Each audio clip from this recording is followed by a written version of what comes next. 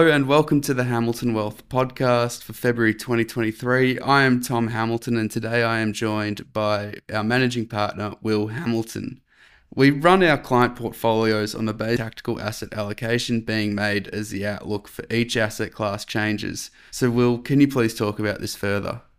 Yeah, look, thanks, Tom, and welcome everybody. This has provided a very clear strategy for our clients, and in 2022, our asset allocation consultant heuristic investment systems made 8 TAA changes during the year, or tactical asset allocation changes, and we've normally made over the years only 2 to 3. This has also provided a hell of a lot of work for us, but Zenith Investment Partners, who provide attribution for us on our asset allocation benchmarks, they've shown that heuristic have provided value in 6 of the last 7 years, and we've used them. So for 2022, for instance, it provided positive attribution of just over 2% for a portfolio. For the last 6 months, we've been reminding our clients how important it is to have a plan. So for existing portfolios, this plan is in place as per our TAA. For new cash, we've been stressing the need to have a constructive strategy, and we've said multiple times that we believe that investing at the opportune time is going to set portfolios up for a decade of outperformance. Our only caveat is we don't know when this time is going to come. So Will, whilst we do see a bumpy first half of 2023, the worst falls in both equities and bonds, they may well be behind us. Yeah, correct. That's right, Tom. What we're going to be looking out for with heuristic is fundamentals coming through. Now, this will not be as easy as ringing a bell to signal the bottom, as nothing ever goes up or down in a straight line. But there's going to be a point where it's appropriate to start to deploy cash into risk-based assets in stages.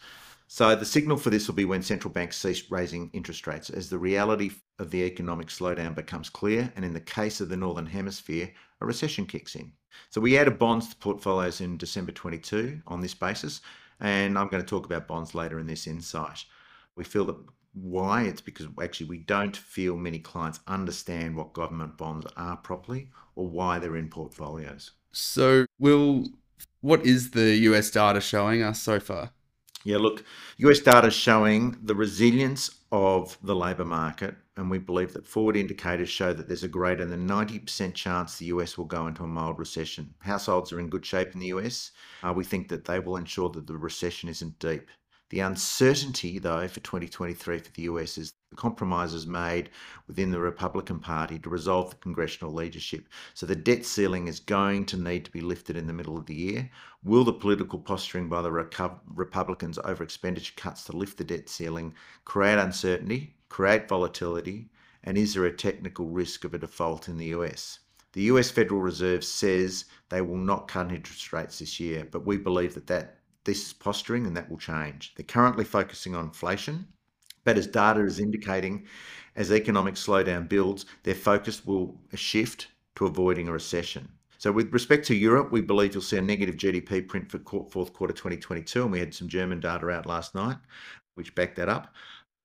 There was another negative print, we believe, in the first quarter of 2023. There'll be a further 100 basis point increase in interest rates to 3% before rates are put on hold there for approximately 12 months. And as inflation weakens from over 9% to around the 5 to 5.5% range. The UK will see a more severe recession and one that will linger.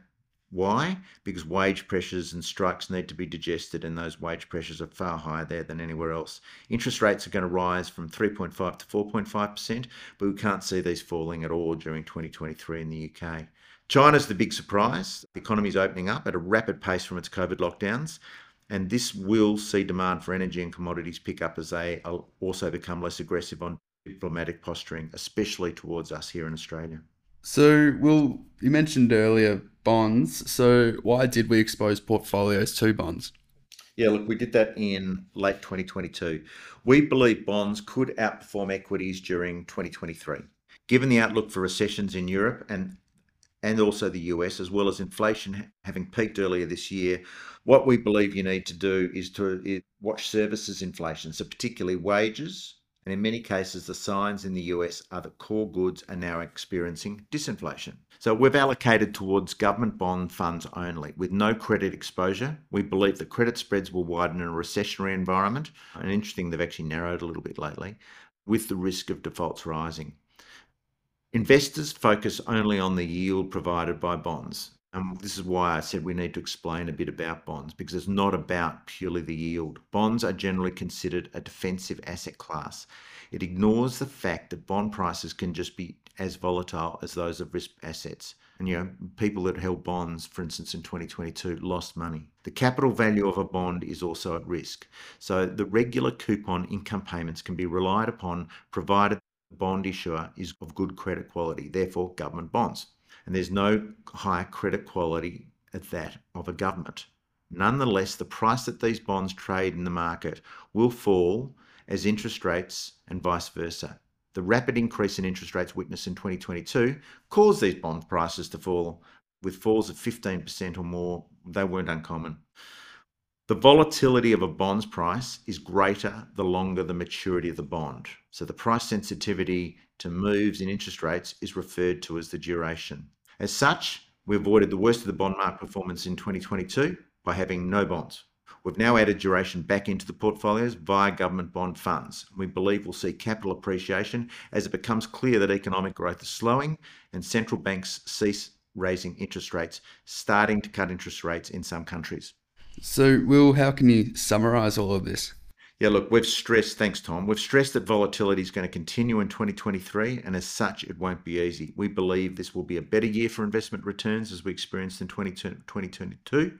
When we sit back at the end of the year, we will have been provided an attractive entry point for risk-based assets, and we think that's very important, and that's going to set portfolios well up for the years ahead.